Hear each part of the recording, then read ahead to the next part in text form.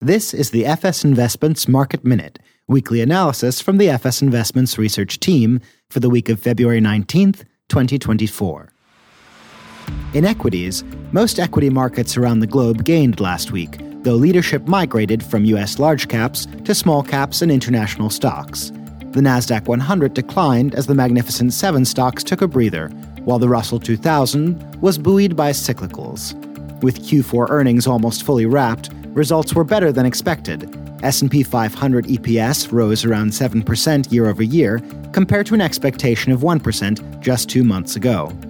Earnings beats were broad-based across sectors. Strong fundamentals have steadied equities as economic data has forced the market to pare back rate cut expectations. Stocks in Europe and in emerging markets gained on the week, but remained roughly flat year-to-date. In fixed income, the stronger-than-expected inflation data sent yields broadly higher.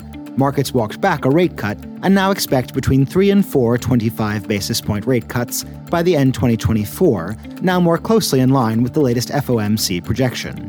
Markets expect the first rate cut in June. This sent the 10-year yield up more than 10 basis points to 4.3%, the highest since last November. The Bloomberg Ag declined and is now down almost 2% year-to-date. High yield has performed better, although last week slid into negative territory for the year so far. In commodities, oil prices pressed higher, testing the $80 per barrel mark for the first time since early November.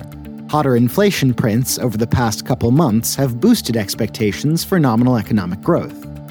The strong demand outlook was enough for the market to power through another uptick in U.S. production and a large increase in oil inventories.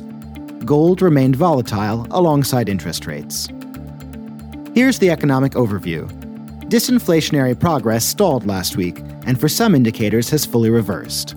Consumer prices rose 0.3% month-over-month in January, higher than the 0.2% expected. The core measure, which excludes food and energy, rose 0.4% month-over-month, cons 0.3%. The Fed has put the spotlight on supercore inflation, a core services measure that jumped 0.7% month-over-month, the biggest gain in over a year, and is now trending higher year-over-year. Producer prices echoed the tone with a stronger-than-expected gain in January. The unseasonably cold January hit activity in housing starts, negative 14.5%, and industrial production, which slid negative 0.1% month-over-month.